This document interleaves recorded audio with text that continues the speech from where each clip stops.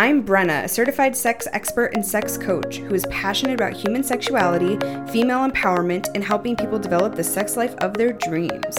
I'm Brian, certified relationship coach, eager to share my unique relationship experiences along with a rich history of sexuality to coach you through your personal journey. And you're listening to Sex on Your Terms.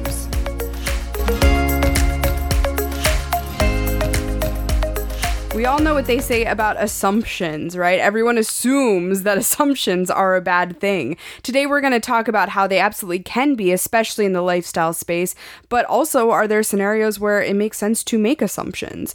We'll get to that very shortly, but first we have a sex in the news that we wanted to discuss today. I have, unfortunately, slightly mixed feelings, and I'm disappointed with myself for having mixed feelings, but I'm going to be very honest about it. So let me paint this picture for you. Demi Lovato recently came out, as in very recently, basically yesterday, as both non-binary and pansexual. So for those who are unfamiliar with the terminology, non-binary means that she does not identify as male or female, and she has switched her pronouns to they, them. And pansexual refers to someone who is attracted to multiple different genders. So they can be attracted to men, women, non-binary people, etc. So obviously we are LGBTQ friendly here. We support anyone coming out as their true selves and embracing who they really are from a sexuality perspective, from a gender identity perspective. That's all fantastic. I do kind of wish there was a high profile celebrity who's a little more sane coming out because, you know, for those who aren't familiar with Demi Lovato, she's a bit of a nut job. I think that's fair to say. Well, yeah, it's like you want this to be a thing. I mean, you want people to identify as whatever they feel like they need to identify as. Problem is, when folks like this young lady do that, she doesn't have a lot of credibility, and that's the problem. Yeah, and I mean, it's not to say that just because somebody is, you know, certifiable doesn't mean that they shouldn't be able to come out as their true selves. I guess it's just an optics thing, right? I mean, we as LGBTQ people struggle with people not respecting us, not taking us seriously already, which is so unfortunate. Yeah. And then when somebody like Demi Lovato comes out as both non-binary and pansexual, there are a lot of people who use this as like, see, we told you that the people who are doing these types of things are out there or out of their minds or whatever. I mean, she has lost a lot of credibility. I think back to she was on Joe Rogan's podcast recently talking about being California sober. Yeah, I still don't know what that means. It's like you're either sober or you're not sober. There's no California. There's no kind of sober. Well, it's like, you know, you can't be a little pregnant. Yeah, basically what she's saying by saying that she's California sober is she has a drink or two and she smokes marijuana on occasion. Therefore, she's almost sober, and they call it California sober. It's those types of things that make people shake their heads at her and go, you don't have good judgment. And because of that, I have mixed feelings about this whole thing. Well, it's also a situation where you've got a celebrity that people obviously, there's a number of people obviously that look up to her, and they think, okay, so she's quote unquote California sober, for example. And some of these folks maybe have a real issue, and they think, well, if she's doing it, I guess it's okay. And then they get to label it something that it really isn't, and they do themselves more harm than good because this celebrity said it's okay. I guess that's the biggest problem for me. I could never understand why people idolize folks, you know, just because they are somewhat popular or whatever. I mean, people do, obviously, but that's the biggest issue for me. And again, like you said, she's not exactly the most credible person that could be coming out with this. And I just wish it was someone who people looked up to and for a good reason and was really just a solid overall human being. And we can go, yeah, look, see, we're not, you know, there's nothing wrong with us. Yeah, I think that's also part of the problem, though, is there are a lot of really solid, respectable celebrities who come out as something other than straight heteronormative people, but they don't get the same level of coverage as a Demi Lovato. And it's not because they're not as famous. There have been incredibly famous people who have come out. It's more so that Demi Lovato is kind of this spectacle, this public spectacle, and people are always watching what she's doing, and this is yet another example of that. So yeah, I mean, I applaud her living her truth. I wish that, it painted us as a community in a little bit better light, but it is what it is. Well, maybe this is what it's going to take for her to, to get it all together. I don't know. What I will say is, I guess a large part of why she's getting this kind of media coverage is, unfortunately, because folks are just now waiting for the train wreck, right? That's the problem. Yeah. Like, they're just waiting, like, this is what's the next shoe to drop kind of thing, and they're not taking it seriously. I'm sure it wasn't covered as being entirely serious, and that's the problem. Yeah, it's also got to feel kind of horrible for her, too, though, if you think about it from an empathetic standpoint. For sure. I think she's so confused. I think there's a lot of confusion going on in her world, and again, unfortunately, I don't know if there's a lot of people around her who are entirely supportive. It's that celebrity thing. Oh, well, she just gets to do whatever she wants, and people just allow her to kind of go off the rails, and no one tries to help her, genuinely try to help her. Yeah, but maybe this is 100% her truth. This is 100% who she is, and she's finally embracing it. Yeah. And yet she's being made fun of and being taunted in a lot of ways very publicly for it because of decisions she's made in the past. And I mean, I would feel really bad in her situation. I can't imagine what she's going through right now. Yeah. And, in a lot of ways right now, what we're talking about is feeding into it. I still think it's a conversation worth having, and I think it's important, but, maybe a little more empathy needs to be had as well. Well, for sure. And time will tell, right? You got to let it simmer a little bit. Let's see what happens. Maybe it's a lot to do about nothing, or it turns out that she becomes a phenomenal advocate for this, the space. Let's hope that's the case. I would love for that to be the case. If she really turned her life around and proved that she was on the right track and then goes on to do big, amazing things for the LGBTQ community, we all win. Yeah, absolutely. Let's hope that happens. Let's go with that. Yeah, let's keep our fingers crossed. Yeah, for sure. All right, so on to today's topic, which is assumptions. We wanted to talk about this for a lot of different reasons. First of all, let me say this about assumptions. I think it's often one of those things that people talk about being this very bad thing, right? It's very similar to the way that people talk about labels. Everyone's always like, I hate labels. I don't want labels to be a part of my life. I don't want to put myself in a box because of labels. I wish we didn't have labels. Okay, that's all fine and well, but labels are a reality of our world. They are how we make sense of the world around us, of the people around us, especially in the lifestyle space. I'm not saying that a label should completely define who a person is, but I don't think that they're as dangerous as people often make them out to be. And I put assumptions kind of in that same box. I will agree with you on some level, for sure. Also, let me start by saying this. As it pertains to the lifestyle and assumptions and labels and all those things, I think a lot of people, particularly those who are not necessarily lifestyle fluent, and you would think so by a lot of what you see online, and social media is a big lie anyway, but a lot of folks would think that this space is, everybody getting together on the weekends and holding hands and singing Kumbaya, and it's just really inclusive. It is not. It is not inclusive. It is very judgmental. Everyone labels everybody, and it just is what it is. And people assume. They make gigantic assumptions in the lifestyle and outside of it based on what they think the lifestyle is. Sure, but I don't necessarily think that that's always a bad thing. Not always. The labels are important in a lot of respects, and so are assumptions. For me, the only time an assumption really becomes important, as it pertains to the lifestyle, really for me, is when it's a question of safety and security. You have to make assumptions for those reasons. Primarily, that's where I come from with that. Okay, well, fair enough. We're going to get into the nitty-gritty of some assumptions, and I think also some ones that we have personally experienced, how they've impacted us, etc. Yeah, we've experienced a lot of them. So I think we should start by talking about assumptions of different types of play. Okay. Like, we don't need to go into all of them. I think a lot of our listeners are lifestyle people or have listened to other shows or whatever about the stereotypes of different types of play. But I think we should talk a little bit about how it real world, how it impacts us. For example, we are a hot wife couple. I think there are a lot of assumptions made about that. So let's talk about that first. There are more assumptions, I think, made about the hot wifing and cuckolding space within the sexuality sphere than probably just about anything else. At least that's what we've experienced, I think. Yeah. Yeah, I think people assume that, well, instantly, right? We've heard this. I don't even know how many times I've heard this from people, both digitally and in person. well, we don't do the hot wifing thing, or my partner isn't into that because it appears as though that he's weak, the male portion of the couple, and he doesn't want to be made out as weak. He doesn't want to be thought of as a cuckold.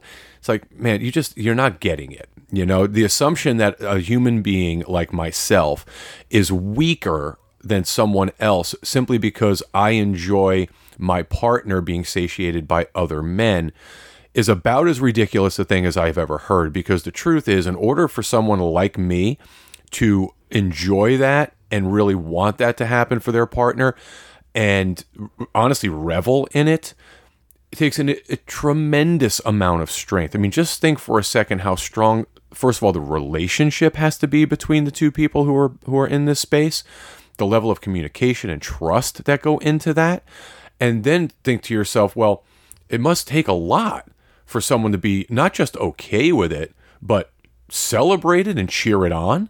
Yeah. I think for me, that's the biggest thing. I completely agree. I think what was really interesting, I've heard a lot of assumptions about the hot wife lifestyle because we are a hot wife couple. We present very publicly as such.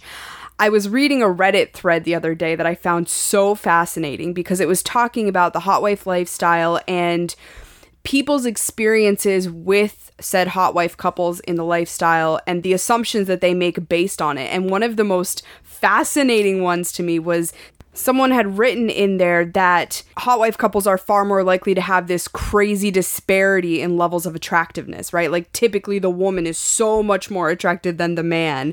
And that's kind of the reason that they are a hot wife couple, because the woman has far more opportunities than the guy. And it doesn't make sense for them to go out and meet couples as often because they're not going to have as much luck due to the fact that the man is less attractive.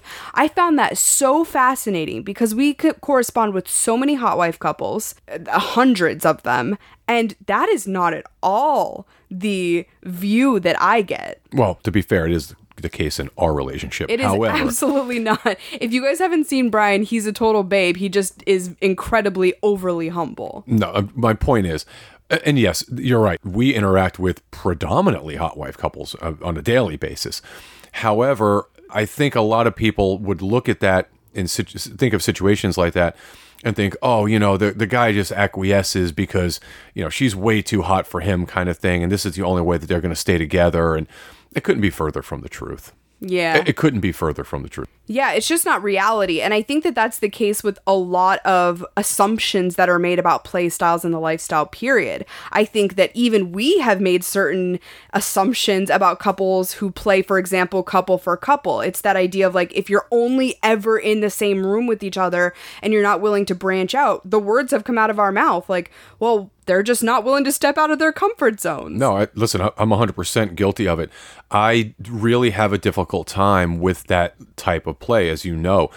There are situations, however, where it's great for us. We have some amazing friends with whom we play exclusively together with them, but that's a rare find. For us, for me it is. It's a rare find. And however, when it comes to folks that we meet kind of not so much randomly, but, it's a digital thing or we make a connection and, folks we haven't played with, when the conversation comes up about types of play, like, oh, we only play together, we never play apart, I refer to it as training wheels. I really feel like there's a lot that you're missing. Now, I cannot put myself in their position, in their situation. I don't know, their people's lives entirely, but for me, without that separation, I feel like you're leaving so much on the table. But you are doing exactly what people do towards hot wife couples. Yeah, they absolutely. don't understand it. It's not their type of play. It's not what turns them on. And therefore, they have a predisposition to look down their noses at it and to make negative assumptions. Well, yeah, no doubt. And very much the same with us being a separate room couple predominantly.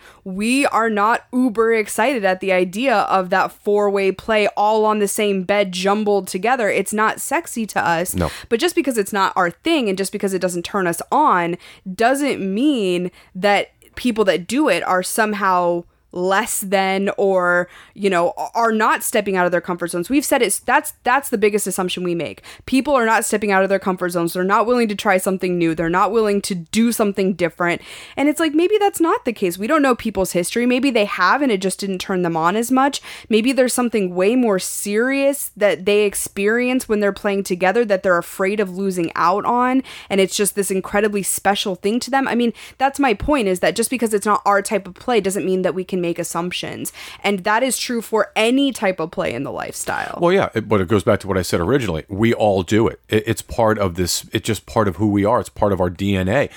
For me, I think I look at that and I think, well, you know, maybe they just really genuinely enjoy the idea of seeing each other with other people. But then I think back to some of the play sessions we've had with other couples. The truth of the matter is you can't see a damn thing. We've only ever played with one couple where it was literally lights on, cell phones out, there's pictures and video being taken, you know, at that time. Otherwise, you can't see anything. Yeah. So I don't always buy it. I just don't. And that's my assumption. And for that reason, it's difficult for me to wrap my head around that style of play, which is why we very rarely ever engage in it. Yeah. And it's okay for you to make assumptions as long as you don't hold steadfastly to them and assume that everyone falls into that same category. For sure. There's a variance in everything, but it is it's my knee jerk instantly. That's exactly what I go to the minute I hear same room, same bed, we never play apart. I'm like, okay, I tune out. Yeah. It just turns me off completely. Another one that I want to talk about in terms of assumptions in the lifestyle is with regards to looks or attractiveness level. Yeah. So I think that there's a lot to cover here. I mean, first of all, I think that you hold a lot of assumptions about the ways that people see you in the lifestyle. For example, if you are a person if you're a woman who's not a perfect size 2, it's easy to hold this assumption that it's going to be more difficult for you to find people who are interested in you in the lifestyle. You're going to struggle more with finding your tribe of people because the lifestyle is full of beautiful people. And it is. I mean, there are a lot of incredibly attractive people in this lifestyle. There are also people in this lifestyle who wouldn't be deemed perfect 10s, but they have an amazing time. They find fantastic friends. They have a whole lot of people who would love to have sex with them. I hope I fall into that category. I'm cute. I'm not a perfect 10. I'm no model, but I have people that want to have sex with me, and that's freaking cool. So there's a lot of assumptions that are made from a personal level towards the people around you that you're going to be interacting with, and a lot of it is based on how you look or how you perceive yourself to look. Oh, 100%. And that's, I think, one of the biggest misconceptions or the biggest assumptions is that, as you mentioned, everyone in the lifestyle is just, you know, this uber beautiful, you know, it's just a beautiful group of people kind of thing. And in many respects, it is. But that doesn't mean just from a physical perspective. There are some amazing folks that we have met and interact with that are incredible. And looks don't even play into it. Like, I don't even really consider their appearance. Yeah, you know? In fact, there are a lot of events popping up right now that are specifically geared towards what they deem to be very attractive couples. That's how they're marketing this, is like, we're only allowing in uber attractive people. And I think about events like that, even if I was uber attractive, if I was a perfect 10, if I was a Victoria's Secret supermodel, I wouldn't go to those events because I like the variety. I like that everyone can mingle together and you can kind of break off and find your people, and you can rely more on your personality than the way you look. So I think that assumption, while it goes without saying that it shouldn't be in place, it always is going to creep into the back of your mind. It's one of those things you kind of have to break away from, especially as a woman, but men too. Yeah, look, we talk about it all the time. The physical is literally like one of the last items on our list to tick off when it comes to engaging with people, because it's about a connection and chemistry with me for sure. I have been attracted to a lot of people initially, and then it's like, maybe not so much. Yeah, they open their mouths and you're like, no, thank you. Yeah, you start talking and it's like, wow, you were a 10. You're like a 2, you know? And conversely, I have interacted with folks who on the surface maybe weren't my particular type. We talk about this all the time. It happens to me quite often. Someone maybe in normative life I wouldn't look at and think, oh, that's a super attractive person. And then you get to talking to them and it's like, wow, they really are attractive. Happens to me all the time. I never consider the physical. I really don't, because for me, it's a recipe for disaster. Yeah, you say that, but this is the next thing I wanted to talk about. There's actually two more topics I want to talk about in terms of assumptions about attractiveness level in the lifestyle. One is that it's all about personality. So I think that that's also dangerous, because you say it's all about the way that you interact with somebody.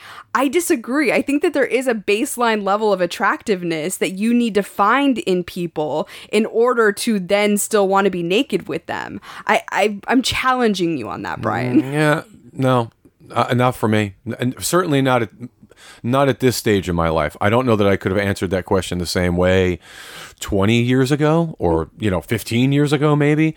At this point, I can steadfastly say that is not the case for me. Well, I just made an assumption then, because for me, and this is based on my perception, I have to have a baseline attractiveness level. It doesn't mean that every guy I'm with needs to be a 10, because that's ridiculous. I've had amazing fun with guys who normally if I just saw them on the street, I would think are a 5 or a 6, but they're badass. They're so much fun. But I still have a baseline level of attractiveness that I expect. Otherwise, I'm not going to be attracted. I'm not going to be able to even want to get to know you. Is that shallow? Yes, but it is the way it is. See, for me at this point, at this stage, it's the exact opposite. Your appearance, to me, someone who appears on the surface by all standards, by the societal standards, is attractive or high on that 1 to 10 scale, it doesn't matter, because if I meet you and we start to talk, or you have, a mannerism that is less than attractive to me, I tune out. I have to genuinely want to be around you. And I think a lot of that comes from our relationship. Like, I genuinely want to be around you all the time, and we are around each other all the time.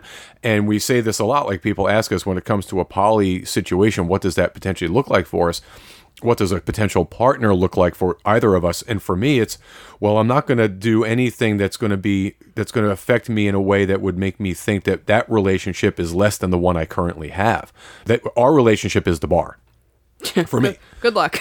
Well, and therein lies the problem, right? I mean, it just is. So I don't know whether that's a good thing or a bad thing, but that certainly is the bar. And when it comes to engaging with people that I'm going to be potentially physical with or intimate with, I gotta like them. Yeah, I agree. And I think we should definitely go down that road, that rabbit hole, on a different episode, because I think that you just brought up an amazing topic that would be very cool to cover. But I do want to change gears and get back to the assumptions in the lifestyle. And I think one of the ones that I want to talk about as well is the idea that if you are someone that's uber attractive, others may assume that you don't want them. So for example, if this perfect 10 couple walks into an event, there are a lot of times where people are going to specifically avoid them. They're not going to come up to them because they're intimidated, because they assume that perfect 10 couple isn't going to be interested in them. I actually had this fascinating conversation with someone on Instagram recently who was talking about just that concept. They've gone to the resort several times. They are very attractive. She sent me a picture. They are ridiculously attractive people. And she said most of the time people don't approach them the entire time they're there. She said even if they're friendly, they go up to the bar, they talk to people, they get in the hot tub, they try to interact, people kind of distance themselves. And she's like, it almost started to feel like we had a stink to us or something.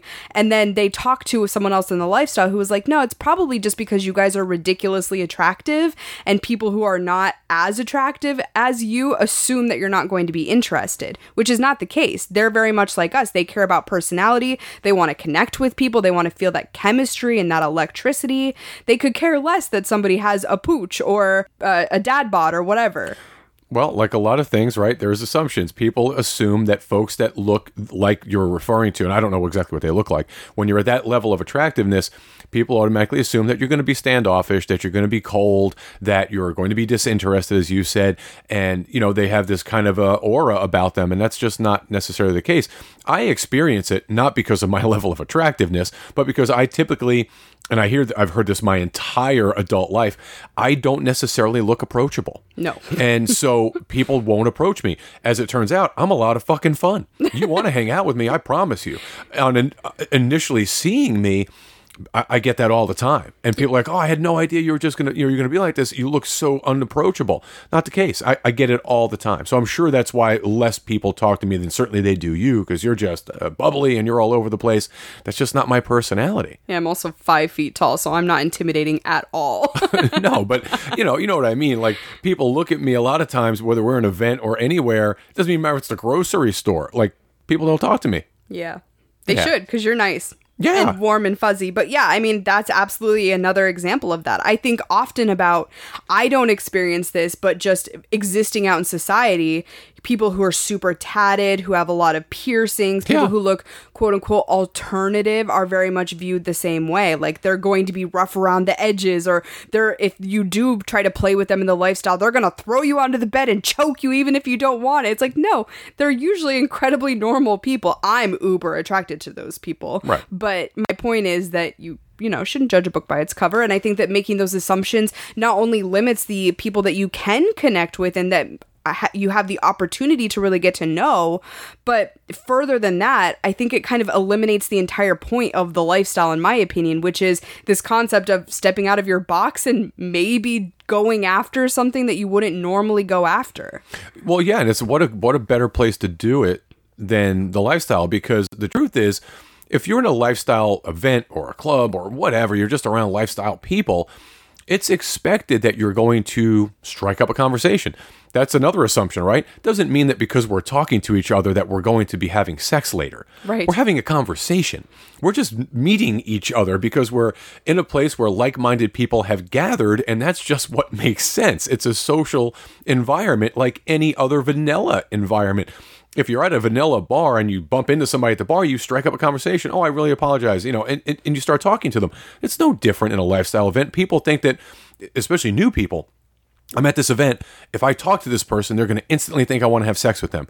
That is not the case. Yes. Not even close. That's not a thing. We're just getting to know one another. That's it. I agree. That's a really big one in the lifestyle. It's one you don't often think about until you're in that environment, and then you're thinking about it constantly. I think about it as a bisexual, pansexual man, particularly because now, of course, the assumption is I want to have sex with every man in the fucking room. Yeah. Could not be further from the truth. No, you're actually very particular when it comes to your attraction to men. I've been a little, not surprised by it necessarily, but just fascinated by it because you do have fairly specific taste. Yeah, absolutely. Not so much with women, not really, not as much, nowhere near. With men, I have a very specific type that I'm attracted to. And once again, provided that person has the right personality and we have some chemistry and some connectivity. But yeah, there is definitely one particular type of guy that I'm more attracted to than any other. And I mean, that's okay, but that does not mean that if I'm talking to someone who looks like that, that's absolutely what I'm attempting to do.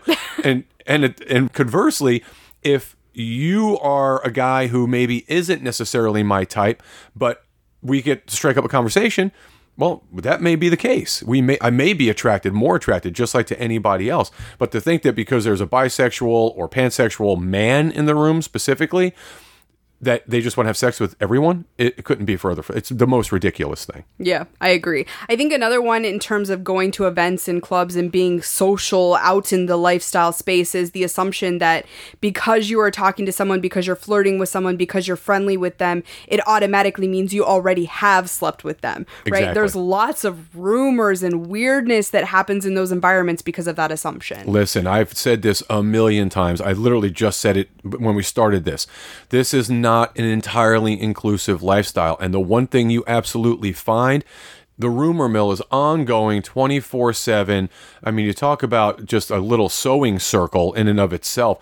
It's constant. So you're definitely going to deal with all of that. You see a couple talking to another couple from across the room that maybe and it's like, oh, they must have slept with them too. It's like, okay, whatever. Yeah, I mean, here's something that might surprise people, but you can be friends with people in the lifestyle and not have sex with them. It happens a lot. Yeah. Listen, we have so many friends in the lifestyle. So many. We've slept with 1% of them. Yes. Maybe not even that. 1% of them. We genuinely enjoy their company. We like them. Why do we like them? Because they have similar interests and values that we do. Yeah, and they're just nice people, but just because they're nice and we enjoy their company also doesn't mean we want to get naked with them. No. That is the case for some people in the lifestyle. I bet if you ask some lifestylers out there how many of their lifestyle friends they've had sex with, they would say all of them, and that's totally fine too. But making that assumption that just because people are interacting or being social, even going on vacation with each other, it doesn't mean that they are getting naked with each other. No, and I never assume anybody wants to be naked with me. You know, we have a lot of friends that we don't get naked with. It's like, well, maybe they're not attracted to me too, or attracted to me, so it just is what it is, you know? It doesn't have to be that way, but that's a gigantic assumption. There is an assumption that I want to bring up. Okay. Because it absolutely wears me out. It could be the one, I don't know. It's probably the one that irks me the most as it pertains to us particularly. Okay. The assumption that if you're in this lifestyle, your relationship is bad. Oh, yeah. Listen, how often do we hear that? Let me clear this up for you. If you have no communication in your relation, if you have no trust, if you are not genuinely a couple in love with one another, who is enamored with one another and wants only the best for each other, you are in the wrong place. Yes. You are in the wrong place. Certainly, it's not going to fix your relationship. That's another one. Oh, the lifestyle is going to fix our relationship. Please don't be crazy. That's not going to happen. Okay, it's not the glue. I promise you. But the idea that people from the outside, vanilla folks, the monogamous community, look at us and we get it all the time. Like, oh, there's got to be something wrong with your relationship. Just like with the hot wife situation. Oh, I guess he can't please his wife. Man, get the fuck out of here with that. I can't even deal with that kind of ignorance. You know, that's the thing that drives me the most crazy, I think. Yeah, I think what drives me the most crazy is very similar to that assumption, but it actually happens from people in the lifestyle. It's this judgment or assumption that there is something wrong with you as a couple if you either play too much or too little in the lifestyle. Or separately. Or whatever, but especially the too much one. That gets a lot of attention. It's this idea of like, if you're a high mileage couple or you're going out every other weekend or something like that, you're not spending enough time together, you're not connected enough, you're focused too much on having sex with other people, and therefore there must be something going on negatively in your own relationship. And once again, this is coming from other lifestylers towards lifestylers. Well, how about this? How about a lot of times when we go out to meet people, we're not fucking them. We're going out for drinks, or we're going out to dinner, or we were going to a concert back when that was a thing, or we're going to the beach. I cannot even think of how many couples we have actually been with socially that we have not slept with multiple times, like the same couples, multiple times. It's such again, inside this space is a lot of that backbiting bullshit, and it just drives me insane. You know, the idea that, oh, you're just too focused on the lifestyle. No, we genuinely enjoy being around people that we like. And as it turns out, most of those folks, they're lifestyle folks. Right. It doesn't get any more complicated than that.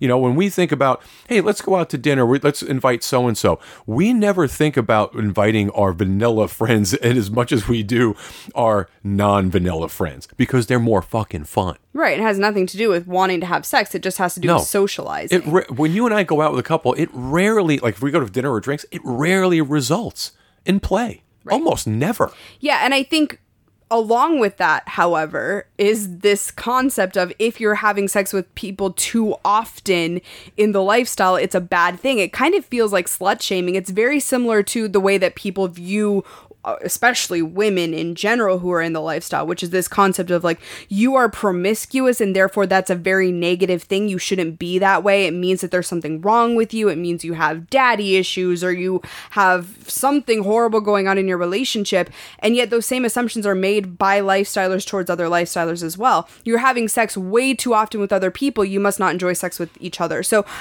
that's a dangerous one to me. I think it's one we really need to be careful of. And it's been happening a lot. You see it a lot lately on like social media and stuff. Yeah, it's, as you said, it's a form of shaming, slut shaming, or lifestyle shaming, right?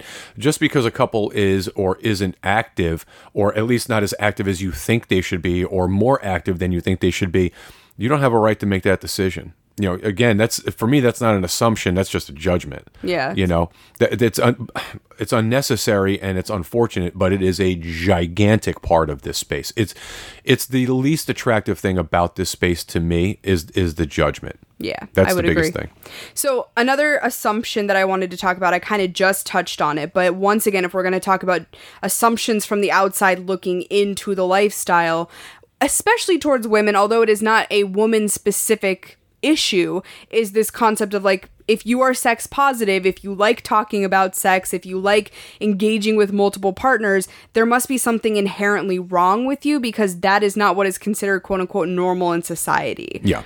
Yeah, I mean, that one's dangerous. I hope we're starting to move away from it. I see so many sex positive accounts popping up in places and people talking about sex positivity in a way that's not even just related to the lifestyle, but is this concept of find your own sexual liberation, find what makes sense for you. And I think inherently the lifestyle fits into that, right? Because if you are somebody who wants to both be partnered and play around and have fun, that falls into sexual liberation just as much as anything else, just as much as introducing toys into your bedroom or being part of the LGBTQ community openly or any of those types of things. In my opinion, they're all similar. Well, we just had a conversation yesterday with our friend Jeff, who is the president and CEO of Promescent, and he mentioned something to us in our conversation prior to recording and even during the interview that I found absolutely not just fascinating, but really hard to believe. When you talk about where women have, how far women have come, right? The governing bodies that determine what is or isn't permissible in the world of sex toys and lubes and all those kinds of things, there is not a single woman on the board. Yeah. Not a single woman. In fact, what he mentioned to us was that most of them are guys his age, 65 or so, 60, 65 and older. How are these people making determinations about a woman's sexuality?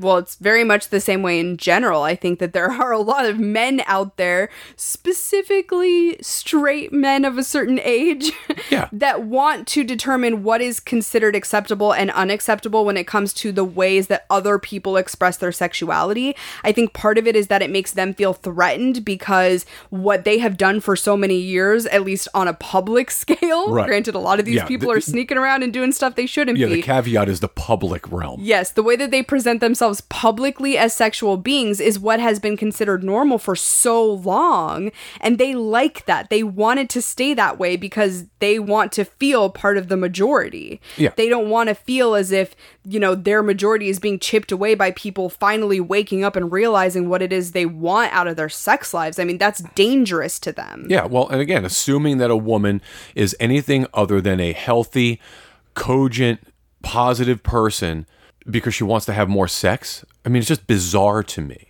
It's bizarre to you, but it's not bizarre to the majority of people who are like you out there. Well, they're not like me. Well, okay, straight presenting men. Yeah. Yeah. I mean, I guess I found that so interesting when he said that, and kudos to him for actually, putting together his own team and inclusive of everyone, the millennials, women, LGBTQ. I mean, that's just a huge step forward. I found it so interesting that was the guideline, I agree. Old dude to be part of this, governing body. Yeah, I could talk about that all day, but we're not going to go down that road. Yeah.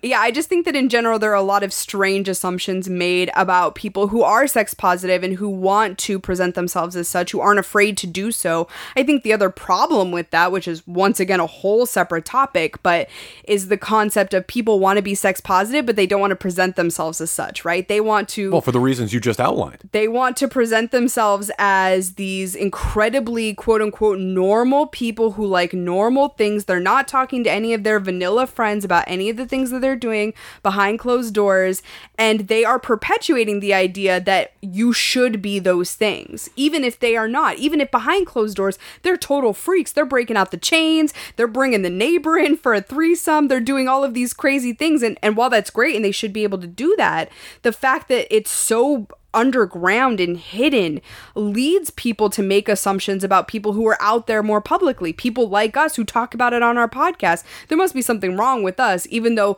literally everyone out there has some little sexual fetish or fantasy or thing that they either are wanting to try or have tried that would be considered non-normative. 100%. I mean, when you consider the statistic that we saw most recently, the one that I saw most recently, that 20% of the population is either in some form of ethically non-monogamous relationship or has been a part of it in one form or another, has tested the water, so to speak. That means that on this instantly that 2 out of the 10 people that you know are in that space, which probably means there's more because a lot of them aren't talking about it. Yeah, I think it's even higher for like BDSM levels. I think 100% it is. 1 in 3, I think, people who have tried some level of BDSM play. Right. Once again, how many of our vanilla friends have ever come to us and told us, yeah, I really like to be tied up on the weekends? Well, none. How about 0? and it's not, I don't think we're even close to being there yet, but the assumption that, how about this for an assumption? We just heard this the other day. We were not necessarily the recipient of it, but we heard a conversation about someone saying, well, it's such a small percentage as 1% of the population kind of thing. You're assuming it's 1% of the population that are involved in some level of ethical non-monogamy or open sexuality or sex positivity. You couldn't be more wrong. That's a terrible assumption. Well, that's actually the next topic I wanted to cover in terms of assumption, which is that you assume things without actually doing your research, which happens a lot. I mean, that's a perfect example of it. In this space all the time. If you did a quick Google search on how many people are actually involved in the lifestyle, you would know that you're wrong. But in addition to that, I mean, think about the number of times that somebody has made an assumption towards us, and it is based on either misinformation or the fact that they just have zero information. All the time. Because they're not taking the time to really learn and research and talk to people and ask questions. I think this is especially pertinent with the single guys that we deal with, and I think that there's a level of laziness that's there. It's not, of course, reserved for the single men, but we see it more often. That could also be because we interact with more of them than we do anyone else. It's a numbers game. Yeah. But I think that that's the one that stands out in my mind. I think of, for example, the number of men, I've had, at this point, dozens of men assume that I have a cheating fetish. Yes. Right? I'm speaking with them. I'm telling them I'm a partnered person. I want to engage with other men. And they immediately go, yeah, I'd love to help you with that cheating fetish. And it's like, well, I don't think anything could be further from the truth, actually. Yeah. I don't find cheating erotic in any way, shape, or form. If you do, that's fine, as long as you're not actually cheating. That's kind of, makes you a bad person. But my point is, if you are a hot wife couple and you get off on the idea of the woman, quote unquote, cheating as this role play, that's totally fine. But making the assumption that every hot wife couple is that way because you have these preconceived notions in your mind of what it means to be a non-monogamous couple, it's very damaging. And literally every single time that has happened, I have moved away. I've gone, no, thank you. You are obviously somebody who hasn't taken the time to pick up a book or listen to a podcast or whatever on this lifestyle. Well, just like we talked about earlier, how many people reach out to us and, as a hot wife couple, and clearly listed as a hot wife couple, and say, oh, I'll totally cuck your man. Where does it say that in the... Please point that out to me, because there's a typo. Right. That's not what it says. It doesn't say that at all. Yes. Not that there's anything wrong with it. Knock yourself out. Get cucked, man. Do your thing. But it doesn't say that. Right. So, that's, again, an assumption because it's a lack of education, lack of kind of, educating yourself into exactly what kind of space you're in. Well, it's assumptions also created by media. I think that there are a lot of really bad representations of non-monogamy that exist out in the world. People see this one HBO special or this one documentary that's been existing out in the world for 15 years, and they zero in on that. Or worse yet, porn. They're using porn as their gauge of what's normal and what's not normal. Yeah. And because of that, they're creating this picture in their brains. They're illustrating what it means to be X, Y, and Z, to be a hot wife couple, to be a swinger couple. And that's their go-to, and that's the only frame of reference that they use to interact with people in that space. Yeah, well, folks, for future reference, when you're producing something like that, consider the source. Do better. Really, do your research. Really do research. In fact, this is the most funny one to me. I was talking to a guy on our kink website a while back, and he said something along that cuckolding line, and he said, well, I'm a bull, so you should assume that I would be interested in cuckolding. I said, well, bulls are also existent in the hot wife space. They're just different than in the cuckolding space. And I said, I'm curious, where did you get this information? And he pulled out a fictional movie from like 15 years ago. I'm like, of course. That's what you're using to understand how to interact with a hot wife? Yeah, just to be clear, I am a guy who enjoys my partner in this hot wife space. I've also been the quote-unquote bull for a couple. So they're synonymous. They certainly can be. They're not exclusive. Right. So let's, again, assumptions. Please don't assume that you're going to step into a situation that you have zero familiarity with, because the guys that do that particularly, instinctively don't know what they're talking about. They have no experience. Yeah. Because they wouldn't do it. I think that there's so many assumptions that we make of the world around us, and especially in the lifestyle space, I think that there is space for some assumptions, like you mentioned, the safety aspect of it. Yeah, I think so. I think that no matter what, you're going to make assumptions. It's just about having a strong enough mind to also challenge your own assumptions before other people challenge them for you. Well, the one you and I, it stares us in the face every day that we didn't even talk about, that we get all the time. What's that? The age gap. Oh, yeah. I mean, we could go on for hours about the age gap. I cannot tell you how many assumptions people have made because we are 20 years apart, and we clearly look 20 years apart. Well, I get it. Are you talking about just out in the world, like people assuming I'm a gold digger or something? Both in vanilla life and in the lifestyle. Absolutely. Well, I think we should touch on the lifestyle ones because I think that's important. Yeah, once again, and this comes from within the lifestyle, people have assumed that because we are 20 years apart, and, I'm an old dude. I get it. I'm 51. You're 31. We clearly do not look the same age. They assume that because we're in the lifestyle, as are they, that we're doing it because you don't get enough attention from me, or that for whatever reason I'm weaker, or whatever kind of bullshit they come up with. We've heard it a lot. Yes, that, and there are also a lot of assumptions made regarding playing with us. For example, if a couple in their 50s looks at my age and sees 31, they're assuming that I am immature, or that I'm not going to have good conversation. I'm not going to be able to keep up with kind of the witty banter or whatever before play happens. I'm not going to be as much fun to be around for them. The other one I hate, it drives me absolutely insane, is when people have children that are my age. Yes. And they make all sorts of weird assumptions in their brain about that. It's like, well, you could be my son's friend or my son's girlfriend or something. It's like, first of all, I don't even know why your mind goes there. Yeah.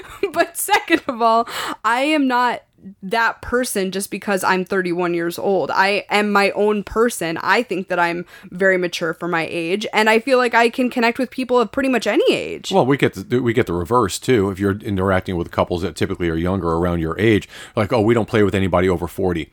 Okay, whatever, I guess. Yeah, but why? Yeah, I don't know. It's just a hang up. It's just a mental block, I'm sure. Or is it an assumption that you're not going to be able to keep up, that you're not going to be able to provide as much pleasure as somebody who's 10 years younger than you? Well, it goes back to that assumption before of, oh, they must be a couple that's not congruently attractive. She's super cute, but, if he's 51, she must be with him for another reason. Whatever. I don't have any money. Nobody thinks that. Damn, if I'm a gold digger, I'm the worst gold digger. Because my money is your money. So, you're not doing great at this. You need to up your game a little bit. It's so ridiculous. Yeah, assumptions they're dangerous. Assumptions can be dangerous. I do think there's a place for them, as I mentioned. I think from a security perspective, from a safety perspective, I do make assumptions based on a number of different things, but I do that for that reason. I have to be cognizant of your safety 100%. Both of ours, but yours particularly, and that kind of puts me in that space. Well, my point that I was trying to make earlier is that assumptions are a normal part of existing in the world. You're never going to not make assumptions. Of course. You're never going to be able to train your brain to completely turn off assumptions. That's not a realistic expectation of yourself. It's instinct. What it is being mindful, and it's being thoughtful enough to think of your assumptions, and before something comes out of your mouth, to truly question it and decide if it makes sense. I also think that we have a greater responsibility, especially as lifestylers, to understand the people around us on a deeper level, to do that research, to listen to podcasts, to talk to people and try to understand their story. If you're not doing that, I feel like you're missing out on a huge piece of what the lifestyle means, which is opening up your mind and broadening your horizons. Yeah, unfortunately, this lifestyle is not full of folks who have that thought process. There's a lot of selfishness in this space. Now, there are a lot of amazing people who genuinely do exactly what you're discussing, which is being thoughtful, being open-minded, being courteous, and open to accepting a lot of different types of people and scenarios, and you just can't be closed off. You shouldn't be closed off in this space. And I think if you are, you're really doing yourself a disservice, not just everybody else. And you're missing out on the biggest portion of why we're in this space for sure, which is that connectivity, the being around people who genuinely like being around you and you like being around them and you're like-minded and you just enjoy the energy and company that they provide, I think you miss out on a lot of that. But assumptions, yeah, they're all over the space. Yeah, well, I think they have a way of perpetuating a toxicity as well. It's like you get one idea in the back of your mind about who someone is based on a fact that you know about them, and you allow that to taint everything that goes on between you and that person, or doesn't go on because you choose to remove yourself from it because of some assumption that you have. Well, or quote unquote fact that you think you know about a person. That's a whole other thing. Especially, again, unfortunately, this lifestyle, there's a lot of those conversations where people make determinations and assumptions about other people based on someone else giving them their report of an interaction they had.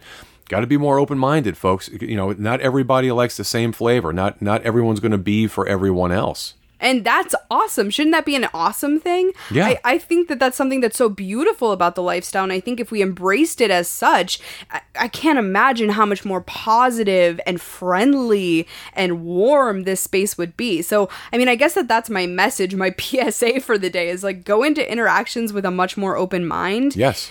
Know that those assumptions are going to be in the back of your mind, but challenge them and honestly think about it with some logic and some ability to see things for the gray area. Not everything is black and white, especially in a space like the lifestyle. Very little is black and white in this kind of space, with the exception, again, of the safety, security kind of factor for me. There's a lot of gray areas. What you think is not always the reality. Sure. And I think what I will also leave our listeners with is if you have assumptions about the lifestyle that you want to challenge, if you have a partner who has thought certain things about the lifestyle, you've expressed to them interest in it, you want to, potentially explore something within sexuality, even if it's not the lifestyle, then we would love to talk to you about that. We have coaching services. We are filling up, but we would love to book a couple of more of conversations, and we have free consultative calls that are available on our website, sexonyourterms.com. You can also email us directly at sexonyourterms@gmail.com if you'd like to discuss something with us, set up a call,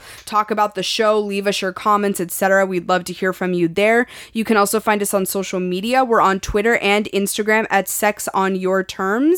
And if you are not already subscribed on whichever podcast platform you're currently listening on, we would love for you to do so. And until next time, we hope you enjoy Sex on Your Terms.